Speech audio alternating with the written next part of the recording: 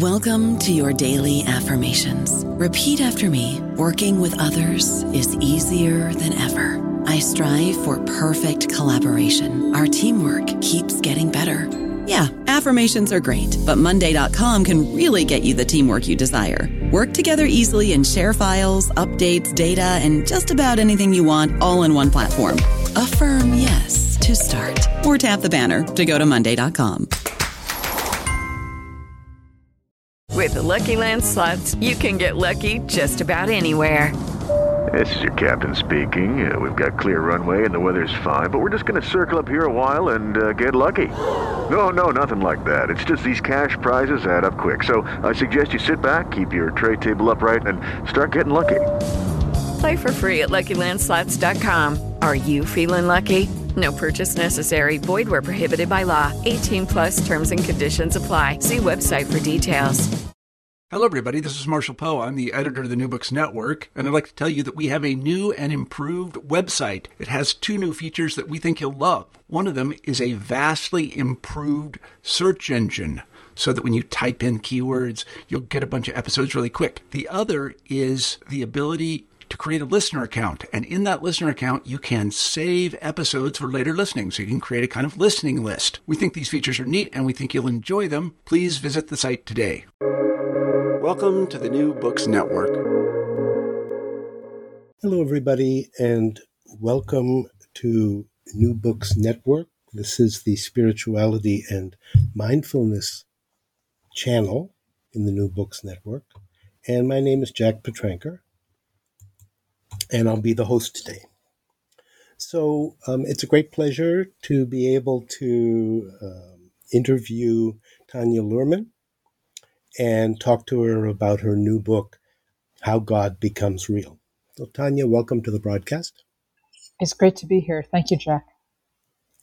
Can you tell us something about your background? Sort of how did you get involved? I mean, I know you're in anthropology, but anyway, I'll leave it up to you. So I'm an anthropologist. I think that I became an anthropologist because I was kind of a spiritual mutt. So my mother was the daughter of a Baptist minister, but a Northern Baptist minister, but a pretty conservative Christian, and her sisters and her sisters' sons all became quite conservative Christians of the sort you might call fundamentalist, or evangelical would be another kind of term. My father's parents were Christian Scientists, and he went to medical school. And as you know, Christian Science is a faith in which people believe that, or talk as if the power of one's faith means that you will not fall ill, and so people do not go to doctors. My mother drifted away from the church, and so I grew up in this world of many different faith commitments. You know, my parents. My maternal grandparents, my paternal grandparents who lived in an Orthodox Jewish neighborhood. You know, it was I was in a flow of different kinds of understandings of reality.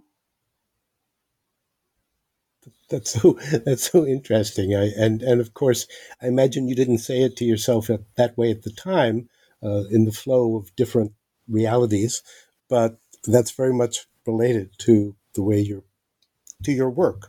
Mm-hmm. So how did you get from there to anthropology? I think, I think I always was really interested in how things become real for people. And there was something so deep in the sense that the world was differently real. And as you say, I wouldn't have articulated it that way at the time, but I was always deeply fascinated in how people came to know the presence of invisible beings. And so I actually started out in college as a student of philosophy. And although I realize this is a very naive thing to say, it felt like as if philosophy cheated, as if, somebody like Kant just came up with a clever answer to explain how we saw the world in similar or dissimilar ways. And I became really interested in how what we knew of how people did that, what it was like to live in different worlds, and how those differences came to feel as if they were sort of obdurate, as if there was something there in the world that was different. And so I spent a lot of time over the course of my career in different phases. My dissertation was on middle-class people who practice witchcraft and magic. I have spent time in a world of Zoroastrians in then Bombay who were seeking to make a more mystical faith. I've spent time with charismatic evangelical Christians, but I've also been initiated into Santeria, which is this kind of Anglo-Cuban spirit possession practice. I spent a year in a Balchiva shul, a Jewish temple, where newly Orthodox people come to learn what it is to be deeply committed to ritual practices. There was a Black Catholic Church. There were a whole variety of different kinds of faiths. And so this book is really my attempt to sum up what I think I've learned. Right. So the book before this was called When God Talks Back, right? Mm-hmm. I'm not missing one in there, am I? No. Well, okay. there was a book on schizophrenia called Our Most Troubling Madness, which was a collection of sort of thoughts and case studies about psychosis, which is sort of the dark cousin of religious experience. Mm-hmm. So there was that, but certainly in the religious domain, this is When God Talks Back was the last book. Right. So as you say, I mean, one of the things that's different about this book from When God Talks Back was that was focused on your experience with one particular religious community. I mean, several communities, but they all shared the same basic outlook. Mm-hmm. And in this case, you really range across a number of different communities mm-hmm. and different beliefs. So it's as though you're kind of looking back on your career. Is that fair to say? Mm-hmm. Mm-hmm. A little disconcerting, but true. Right. I understand. And to me, I think, what I decided was that the most important question to ask about faith is not, why, but how. When we focus on why people believe, we're really focusing on why those people think those foolish things.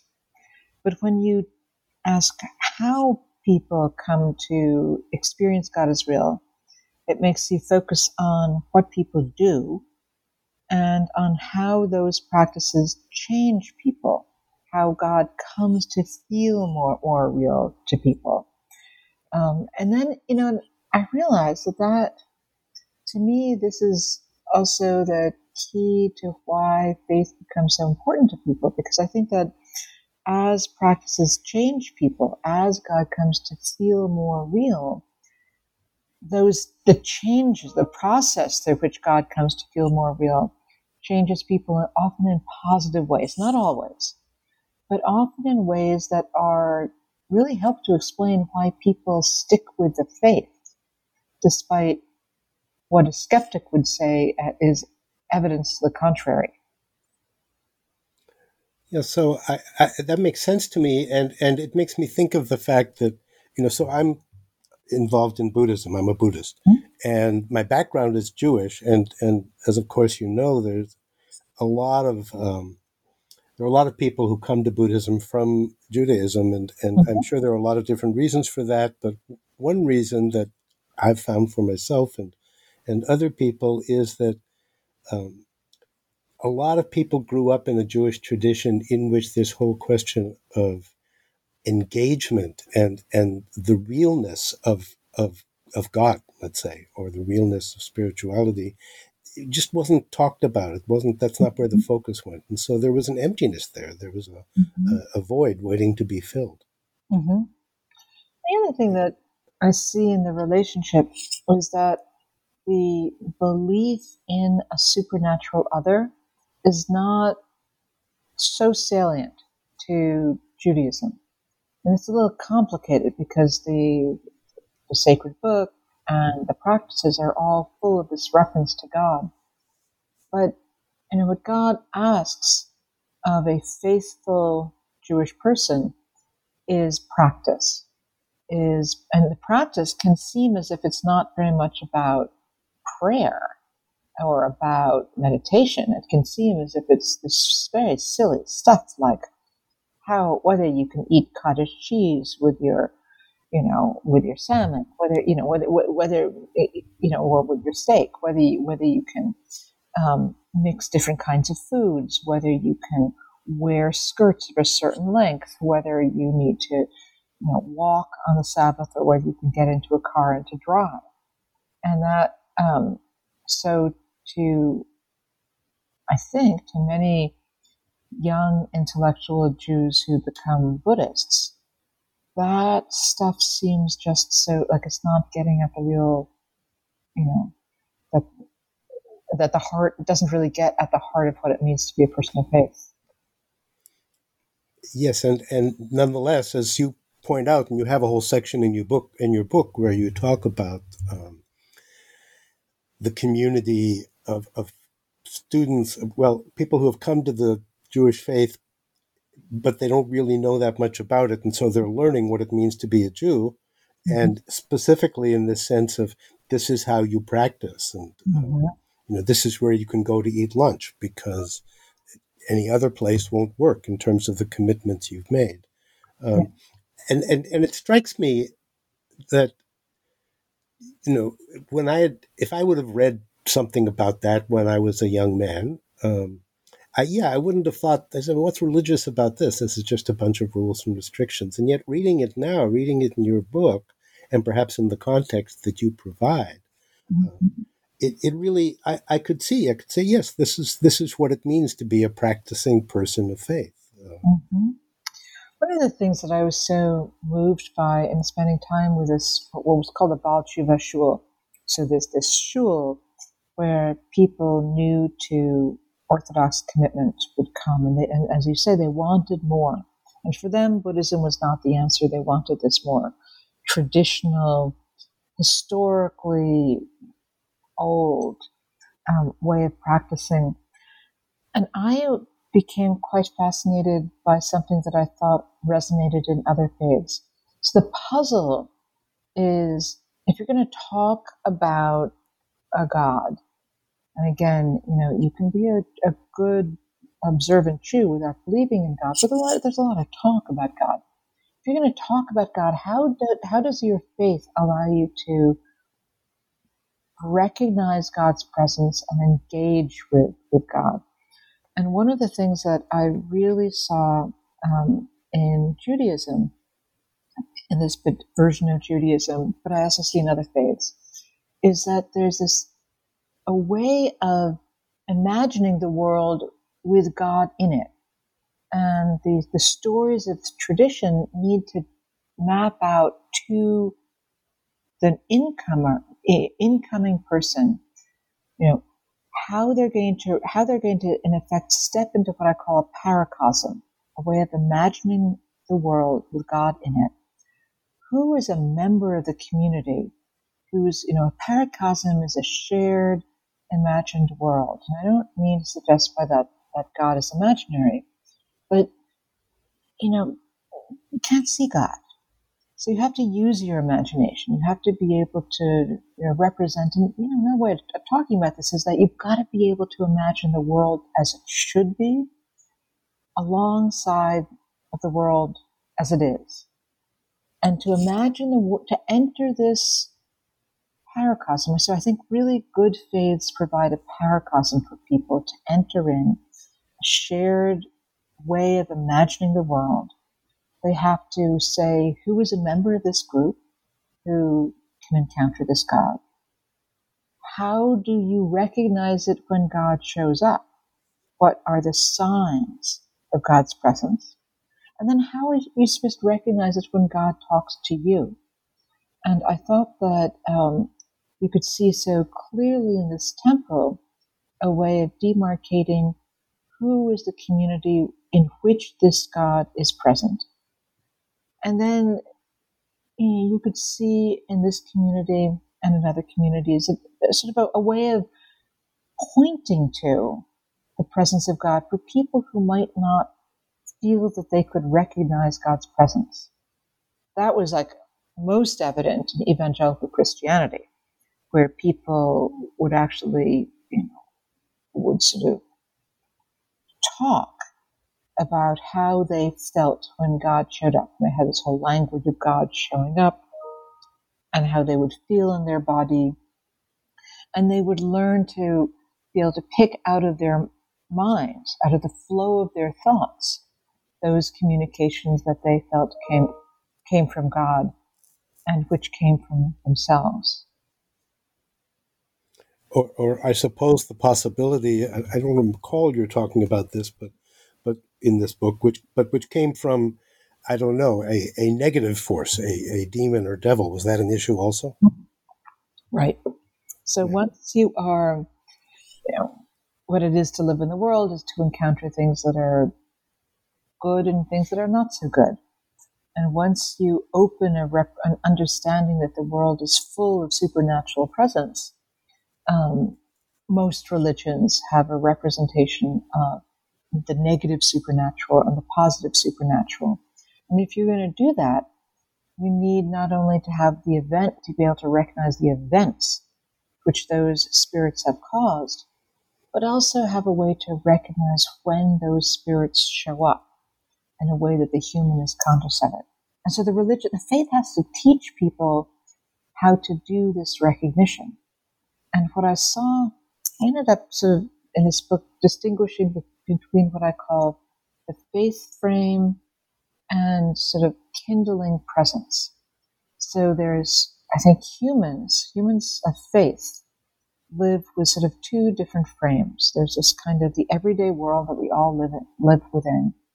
And then there's this sort of the faith frame, the way that we think when we think and gods and spirits are really salient to us.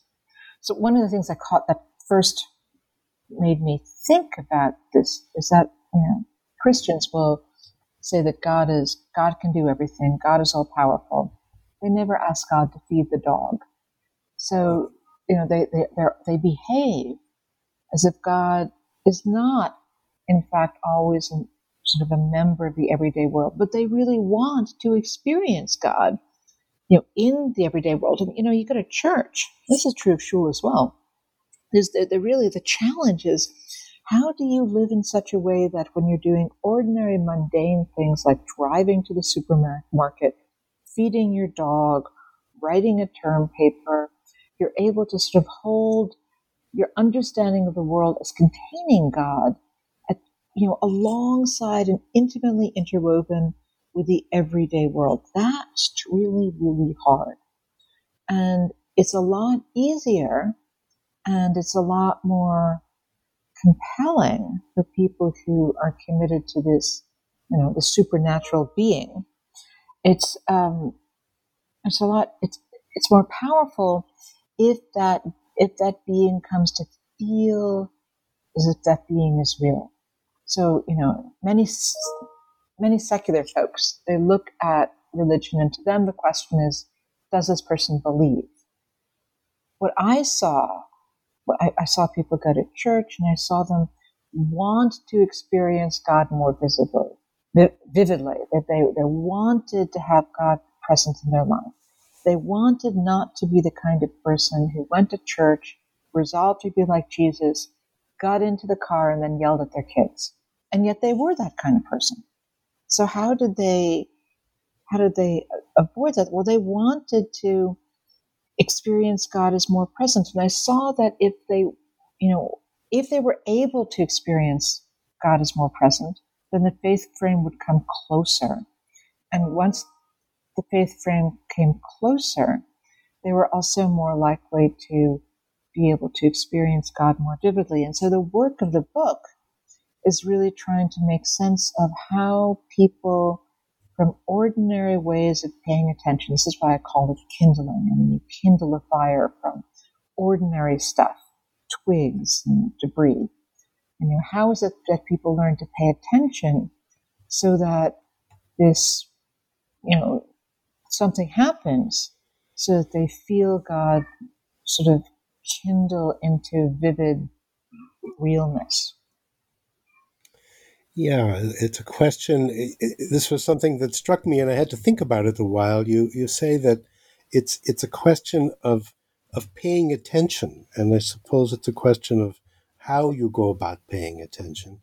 And you say, quoting, you say, faith is an act of paying attention, and then I'll finish the sentence. And it's hard to sustain because in many ways, faith flouts facts. Mm-hmm. You've got this. In all the big religions, to use our Northern Zion's term, in all those big religions, God is a just God. God is a kind God.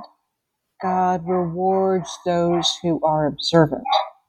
And, the world is not particularly reliably kind or just or rewarding people who are observant. It's hard not to miss that. And so I began to shift my attention from, why do people pray when prayer doesn't always work, to what is it that people are doing when they're praying that helps them to feel that God is more present, that helps them to feel that there's a sense of interaction, that helps them to feel the interaction itself is a kind of satisfactory reward. Right. So whether a prayer is answered or not is, of course, it's important on one level, but on another level, it's not quite the point. Mm-hmm. Yeah.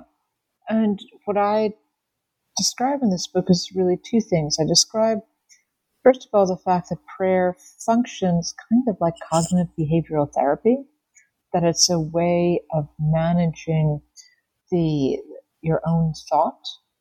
It asks you to attend to what is good rather than what is bad. Right, my favorite example of this is an evangelical woman who was in Chicago in the winter and said that she came out of her apartment and it was completely miserable. It was slow, sleeting and whatever. And she sort of thanked God that it wasn't worse, that she was able to walk freely on the street. And that just so struck me because it's a way of seeing what is good about the world rather than whinging. Mm-hmm. And so that's one thing. You're shifting your attention to the good. You are focusing your attention on small acts. So when you confess, you tend to look at these little things that you did yesterday, which are doable things that you can kind of fix, rather than enormous things about the world. And you ask. And to ask is a positive act. It is a kind of action in the world, regardless of whether you get an answer. This is Viktor Frankl, Man's Search for Meaning. There's a sense that the decision to, the act of prayer is an act in the world, which is an assertion of self in the face of challenge. Those are kind of the principles of a good sort of therapeutic encounter. And I think that those are, I see those in many prayer practices.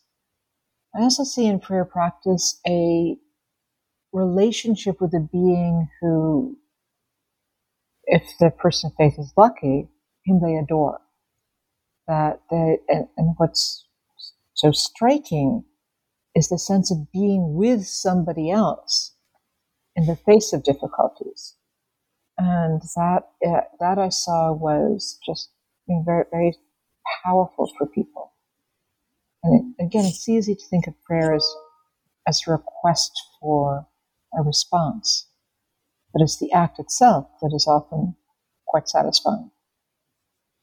Yeah, I think you make that very clear in the book. Let me put it that way. So one of the ways you have of talking about that, which I thought was really interesting, was you talk about flexible ontologies. And could you say something about that? Well, I think that this goes back to the question of whether people ever ask God to feed their dogs, and they don't. They behave as if they have sort of different cognitive attitudes or different ideas about how realness works when they're talking about gods and spirits and when they're talking about tables and chairs. And I think that it's really tempting sometimes to look at somebody who has a point of view, who's a person of faith, who believes in this invisible, powerful stuff. And if you're a secular person, you just think that they're wrong. But I think the person of faith is not, the here again, on again, off again quality of that person's experience of invisible others is as apparent to them as it is to the secular observer. And so I think that, to understand how faith works, you have to see people holding their commitments in these flexible ways, so that they're not asking, what God says in the sacred text to be true in the everyday in an ordinary way all the time. Sometimes, yes, not all the time. So there's this quality of things are and are not, right? I think you say that at some point in the book, like things are true, but they're also not true because you have this flexible ontology, and it kind of depends on how you pick it up and look at it, how you hold it in your hand. Mm-hmm. Yes. And that's why spiritual experience matters so much, because when somebody personally experiences the presence, whether what they take to be the presence of a spirit or a God, it can change their hesitation, their own skepticism, their own sense of what might be real in the world, and it can help them hold on a little bit more to the God they want to be real, but which suddenly may feel as if it's not real. Right. So that was one thing you said in the book that struck me. Was you said that in your field work, one of the things you noticed was that children tended to be more skeptical about the spiritual domain than adults did. And that was a surprise to me. And of course, I thought immediately about Santa Claus, but Santa Claus is complicated. Mm-hmm. So, can you say something? Yeah. So this is an observation that's been made for many years. Margaret Mead once said, a child will not believe in the the monster under the bed, unless the adult supplies the monster. So one of the things that and that's certainly true in Santa Claus, right? I mean, adults invest an enormous amount of energy into bringing Santa Claus to the awareness of their children. And the child's commitment to Santa Claus often vanishes long before the adult is ready for that commitment to vanish. Mm-hmm. And so, yeah. Yeah, no, well. So it just turns out that ethnographically and in psychological work, that children are pretty good at distinguishing between pretend and fantasy, and that they are. I don't know about you, but I'm very busy and I don't have a lot of time to cook. That's why I subscribe to Factor. Eating better is easy with Factor's delicious, ready-to-eat meals. Every fresh, never frozen meal is chef-crafted, dietitian approved, and ready to go in just 2 minutes. You'll have over 35 different options to choose from every week, including Calorie Smart, Protein Plus, and Keto. These are 2-minute meals. Factor meals are ready to eat and heat, so there's no prepping, cooking, or cleanup needed. They're flexible for your schedule, Get as much or as little as you need by choosing your meals every week. Factor is the perfect solution if you're looking for fast, premium options with no cooking required. Sign up and save. We've done the math, and this is important. Factor is less expensive than takeout, and every meal is dietitian approved to be nutritious and delicious. Head to factormeals.com/NBN50 and use code NBN50 to get 50% off. That's code NBN50 at factormeals.com/NBN50 to get 50% off. Less likely to, elaborate, develop, reflect on, be interested in claims about supernatural beings than adults. Adults have a lot more at stake, really, and a lot more time to reflect, develop, manage, consider their ideas about gods and spirits. Right. So is it the case? I mean, and something else you said, I guess let me just shift to this. Something else you point out is that we have a tendency in this culture, I'd say, to believe that, if you come to a religion and you come from a skeptical background or a secular background, then it's really hard work to convince yourself, to make that move. But you make the point that even in a culture that is religious from the ground up, that there's a lot of work that has to be done to make that a reality. Because yes, I think there always is work, because there is this sense in which spirits are always flouting the world as it is. I think it's actually a little easier to believe in mean spirits than good spirits, that there's this continuum of plausibility in which, we're all familiar with this. I mean, late at night, it's a little silent, it's, this is a little creepy. It's just like easy to think that there might be something supernaturally out there. Even if you don't believe in it, you might not go into the forest if somebody says it's there. That's kind of the way humanity, Pascal's dilemma. But to really believe that, there's a loving God who promises to deliver love to you. I mean, I have not met a Christian for whom, that was always true. I mean, I think people are constantly sort of believe that, they have this, that even a completely devout Christian will have a sense that, God is loving, kind, responsive, whatever, but maybe not for them. And that ability to make God's care salient, available, responsive, that requires a kind of training of attention so that you're looking for signs of God's presence. You're practicing so that you are honing your mind to be focused on God rather than on something else. You are training yourself to look, for God's response in the way that your community recognizes that.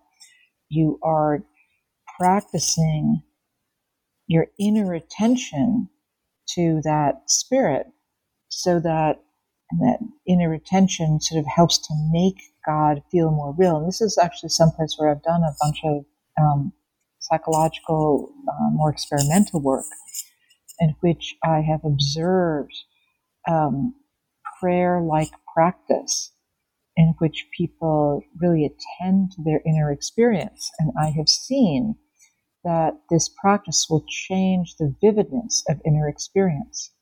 And there's a story to tell both about people who are more likely to report that they feel God's presence vividly, and a story to tell about the amount of what you might call mental imagery cultivation or inner sense cultivation, through which what must be imagined comes to feel more vivid. And that is something that's kind of real about human experience. There are some people who are more likely to say that a God interacts with them, talks back to them, that they can feel that God's presence, that they've heard that God's voice. And there's also, people who consistently sit and attend to the presence of that God in their inner mind, in their inner world, over the more time they spend doing that, the more likely they are to have this vivid sense that this invisible being is there. Right. So you mentioned just in passing in the book that I think it was in the evangelical community that people were expected to pray 30 minutes a day. And I thought, well, that's really pretty interesting. I mean, certainly I guess in the Buddhist tradition, other traditions, prayer is also something that you do for extended periods of time. But if you were just thinking of it in terms of, I don't know, I suppose prayer as, please do this for me, then 30 minutes wouldn't make a lot of sense. So it really is more a question of establishing that connection. Mm-hmm. So the evangelicals I spent time with are charismatic Christians. They seek to have a sense of a back and forth, an interaction with God's presence. I saw that it was often hard for people who came into the church to learn to do this. So people would say things like, oh, well, God doesn't talk to me, but I know he talks to you. Will you talk to God about this for me? And then 6 months later, they say they recognize God's voice the way they recognize their mom's voice on the phone. And, and what people are doing in their prayer practice is often free form, so I'll give it a technical term, inner sense cultivation or mental imagery cultivation. People are walking with God, so they're going for a walk and they are in their mind, they are representing that God or Jesus is walking by their side, or they are standing in God's throne room and they're trying to feel the heat of God's power on their cheeks, or they are kind of sitting on a park bench and they're trying to cuddle up against God and they're trying to imagine that God has his arm around their shoulders. And people would model to me things like, oh yeah, I talked to God about my day and asked God about his. And it's like, and they know that this has a complicated relationship to the real reality of God. That's another kind of ontological flexibility. They know that if they're sitting next to God on the park bench and they are, God's got his arm around their shoulders, that this is got a complicated relationship with the God of the New Testament. But they don't think they're making it up. They are sort of living with the ambiguity of not knowing exactly, of knowing that a human needs to hold God in their human imagination and that God is beyond. And I really did. Sorry, the puppy is objects to rain. Too bad for the puppy, because that's what we've got. Okay. Exactly. Exactly. It's very hard. And her sister, who does not object to rain, has just been taken out for a walk. She also objects to that. So anyway, so when people are praying, they're doing just what people did when I was hanging out in these magical groups where people would develop a relationship with, say, Sekhmet or Demeter, and they would spend time kind of, telling themselves things about this goddess and talking to the goddess and imagining themselves in a relationship with the goddess and then feeling the goddess respond. And, people would say to me things like, they just say this, like, the goddess wants me to do some ritual work on this island, but I don't have the money to get there, so she's going to have to wait. Mm-hmm. The first time I heard that, I was like, whoa. And then I went to an evangelical group and I was doing these interviews, and a young woman said to me, you seem really interested in God. If you really want to understand who God is for me, you ought to have a cup of coffee with God. you ought to know who God is for you. Again, whoa, have a cup of coffee with God.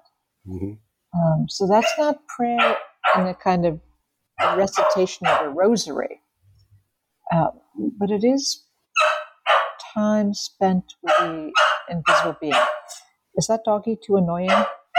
We're just going to say, look, this is COVID times. People are in lockdown.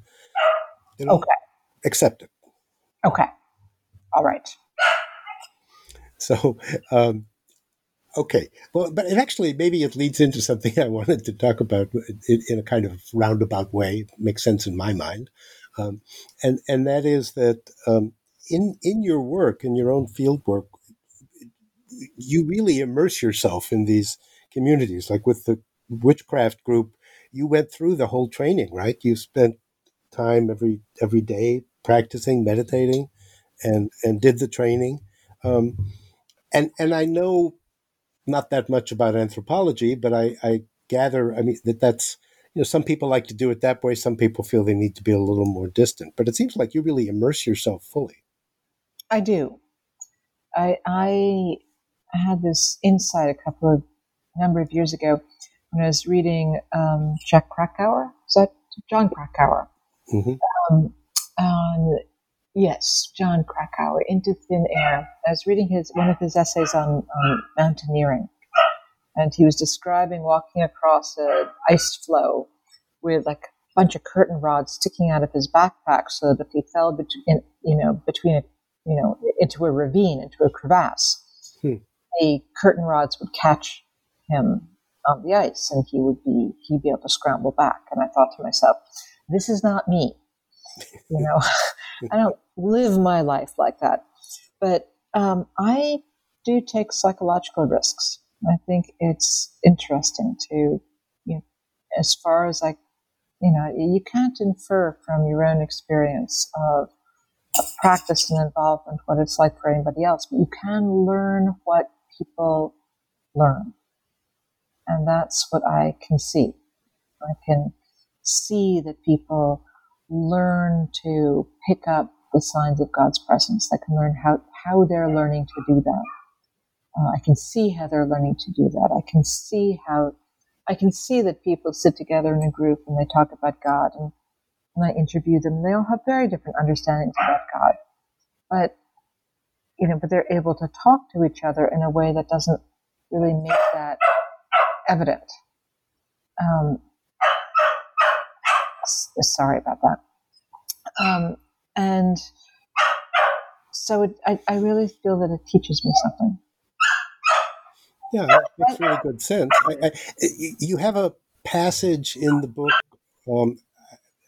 I don't recall exactly now, but when you're with this evangelical group, and it's really after you've finished your study, and you go back to see them, and they're very apprehensive about your attitude. It's like, well, are you going to now reveal that you think they're a bunch of jerks, or and you've just been kind of playing along, or are you really moved in the same way they are? And you say something that I think is very judicious, but they're very relieved. So I assume that kind of getting involved, making a personal connection with people, that has something to do with your wanting to really take the risk of fully immersing yourself. Mm-hmm. And I seek to represent people in ways that they recognize something about their experience. And I've been able to do that more or less, so that people hear that people will read me as writing with an outsider's voice in a way that captures some of their insider's experience. And mostly people, at least the people who end up talking to me, feel that I've captured something that they've experienced. Mm-hmm. So it's different, of course, like when you were in the shul, there are a lot of rules about how women are supposed to present themselves, at least when they're in the shul, but also outside. And I assume it was pretty clear that you weren't doing that, but you were. I was. I was dressing appropriately. I was I followed the rules as one and as they did. Okay. So as far as you can now the rules are going to be a little different. You have a pretty extensive discussion of going into three different evangelical groups. One was in the U.S., one was in India, and one in Africa. And there were similarities, but there were also differences that I gather really, well, I don't know whether you speculate about how those relate to the cultures in which they were operating, but there were clear differences, for instance, in how they thought about hearing God's voice, things like that. Mm-hmm. So I was struck by the fact that really it was the same faith, the same theological structure, but I was struck that people seemed to experience God more vividly.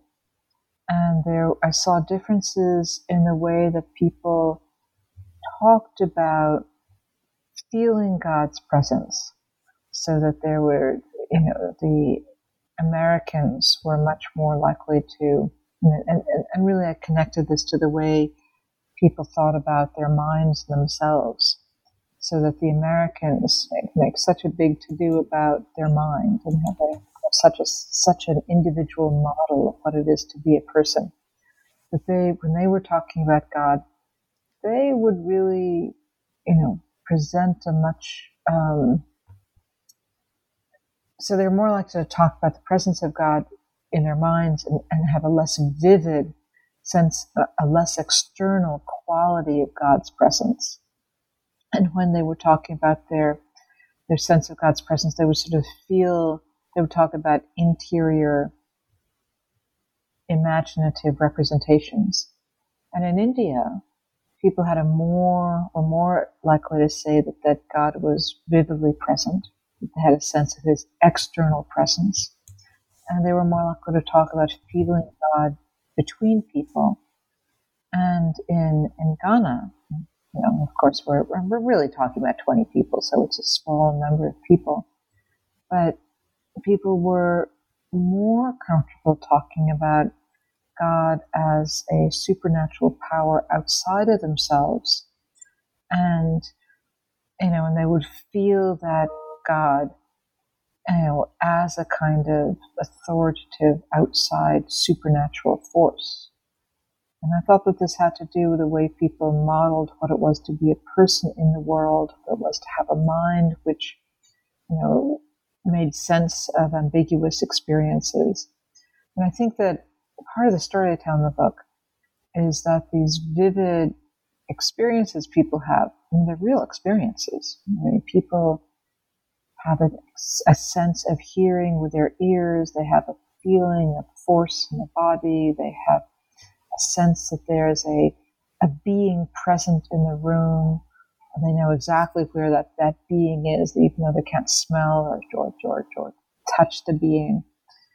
Sometimes they do feel the being touch their shoulders. So there are all these experiences people have, and I think that these experiences are in part they arise. So this is I'm going to leave to one side the question that whether there's an ultimate supernatural source, and whether I can tell the difference between when that source is present or not.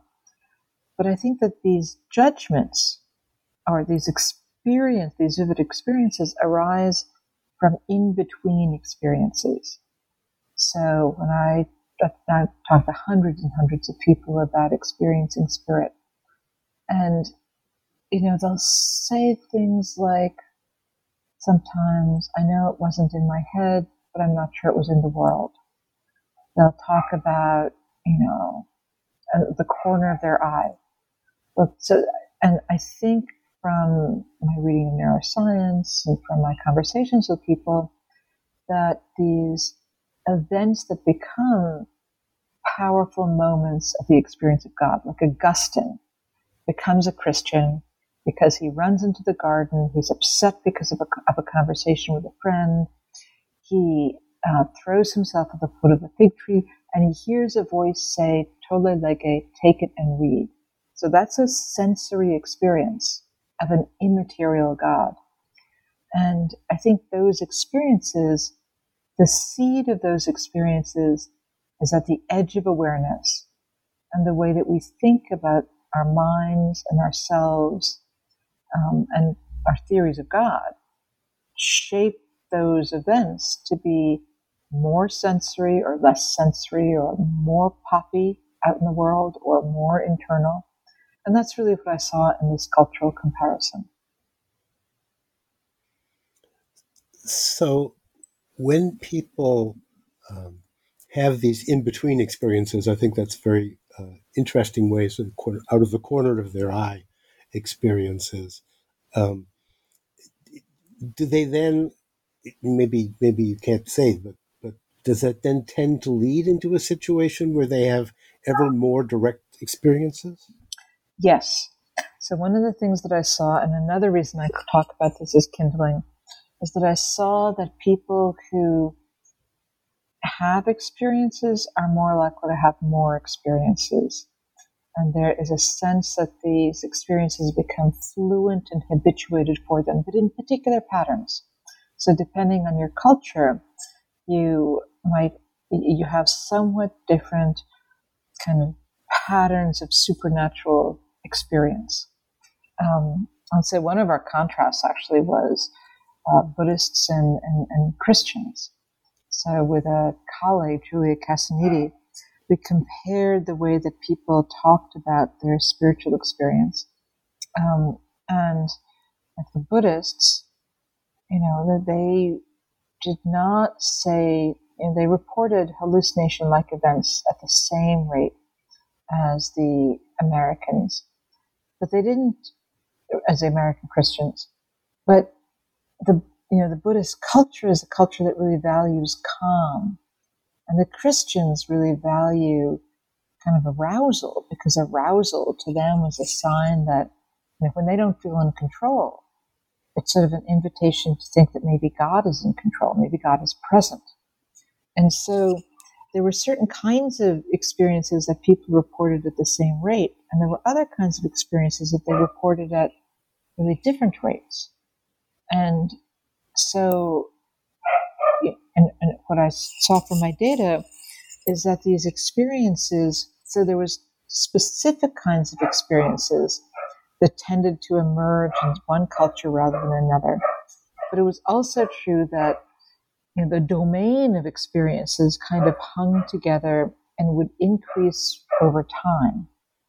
And these experiences did become sort of more fluent for people. And so in some sense, they felt God becoming more real. So it's kind of a learning to move back and forth.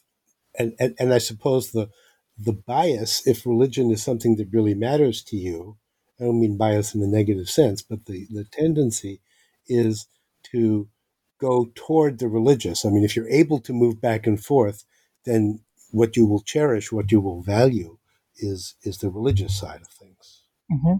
And of course, that's the aim of a person of faith, to, have that presence of God always feel alive and responsive and there.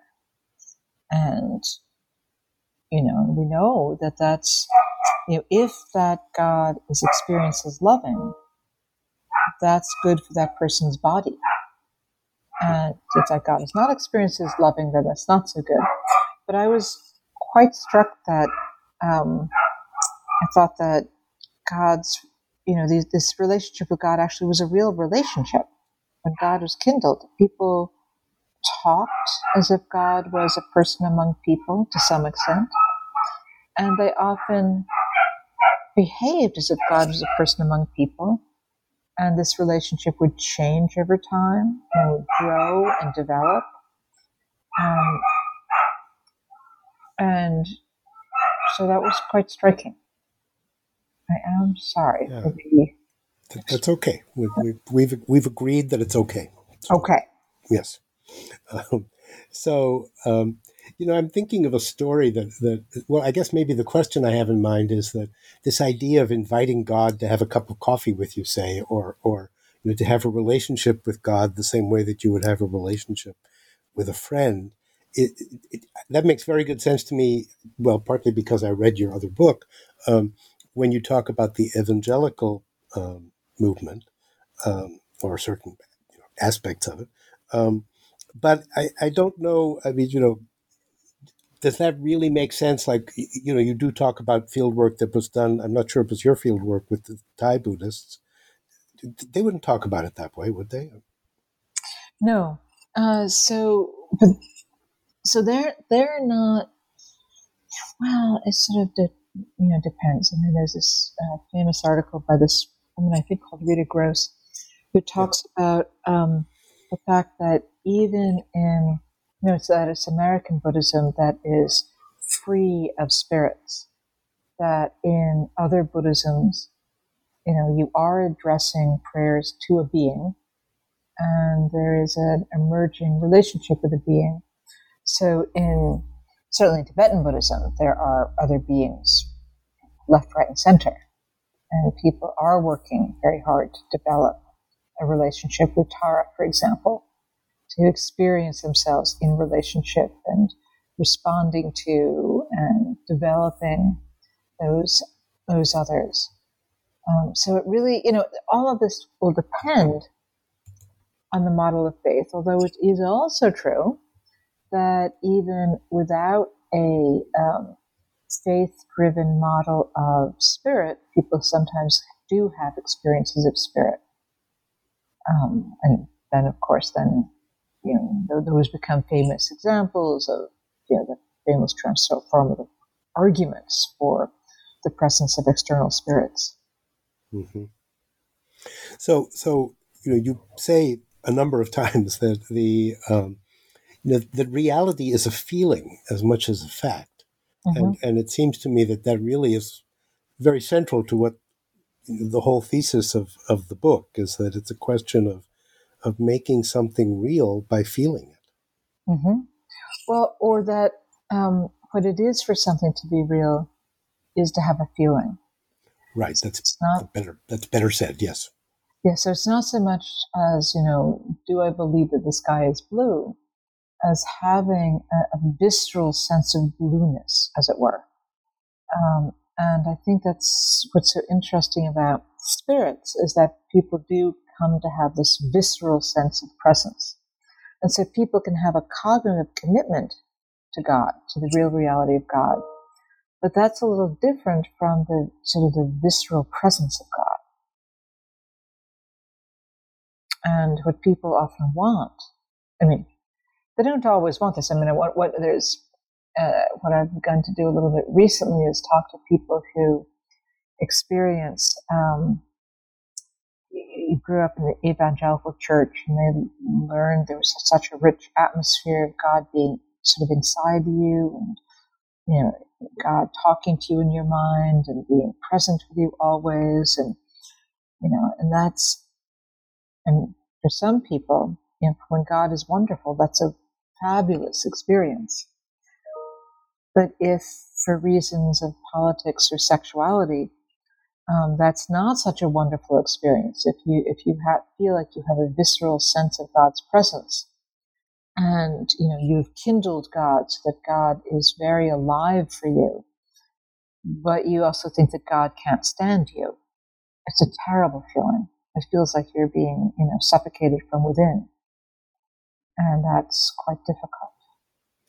Yes, I can really imagine that. But there was this whole sense of religion. What little I remember now is, in the early American times, it was sinners in the hands of an angry God.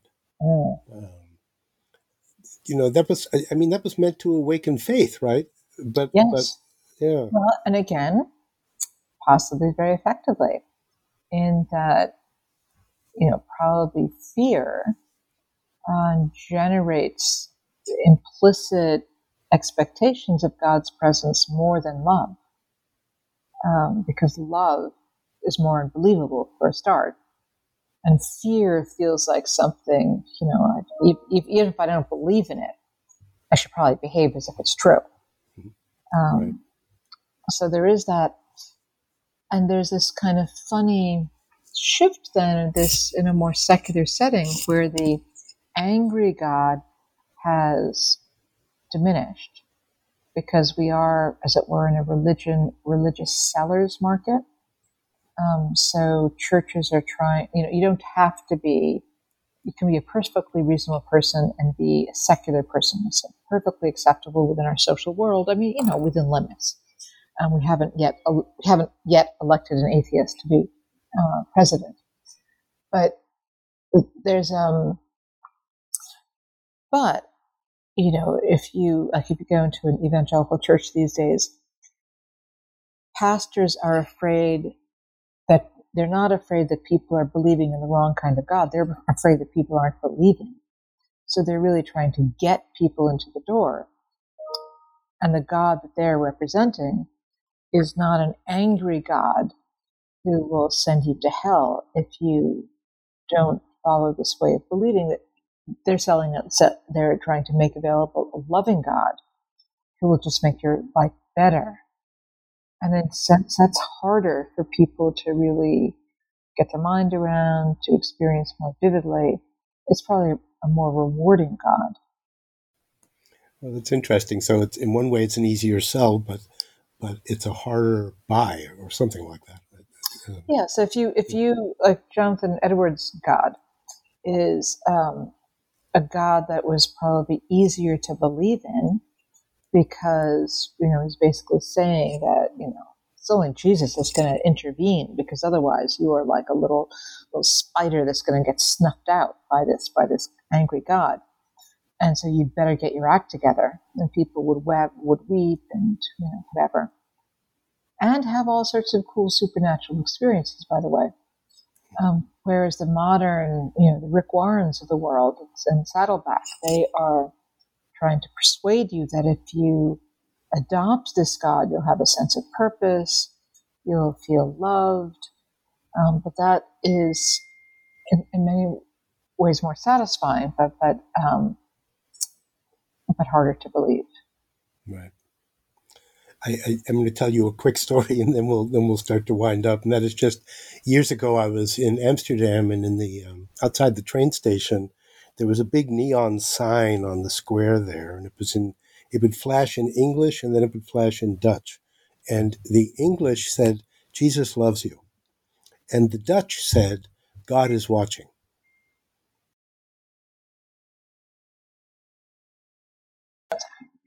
That sounds like a cultural difference Right. that Right. has a kind of certain robust realness. Okay, so it seems like we have. I mean, really, we could go on. I really enjoy pursuing these topics. But tell us a little bit about what you're working on now. Where do you go now? So we just had a paper that came out that was able to show, and this is the more sciencey side of my work. We looked at thousands of people in 5 different countries, and we were able to show that people who are higher in absorption, which is this sort of proclivity I was talking about, people who are more likely to experience God. So people who are more able to get caught up in their imaginations, who enjoy their sensory experience, they are more likely to experience God vividly. And people who imagine their mind is more porous and open are more likely to experience God vividly. And so that's very cool. And that's true in different faiths, in 5 different countries, in rural and urban settings. So that I'm very excited about that. These days I'm writing a book on voices, the way people experience voices in both religious and settings of religion and settings of madness. And the question is, when are these the same experiences and when are they different? And how would we know? And so that's what I'm writing about. That sounds great. I mean, this whole issue of madness and religion is it's not as though I've thought about it a lot, but I know that people would really love to be able to have more clarity in that, and I imagine you'll be able to bring that to them, and in the way that you've done in this book by really casting things in a new light and creating categories that really shift our way of looking at this. So thank you so much, Tanya. It's really been it's been a pleasure. We've been talking with Tanya Luhrmann, and her book is called How God Becomes Real. Right? Thank you so much, Jack. It's been just a pleasure. Okay, great. Well, when your next book comes out, if we're still doing this sort of thing, I would love to have you on again. That'd be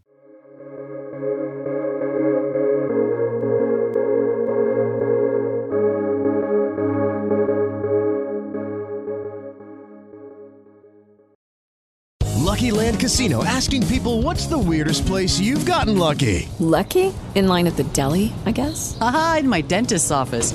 More than once, actually. Do I have to say? Yes, you do. In the car before my kids' PTA meeting. Really? Yes. Excuse me, what's the weirdest place you've gotten lucky? I never win and tell. Well, there you have it. You can get lucky anywhere, playing at LuckyLandSlots.com. Play for free right now. Are you feeling lucky? No purchase necessary. Void where prohibited by law. 18+. Terms and conditions apply. See website for details.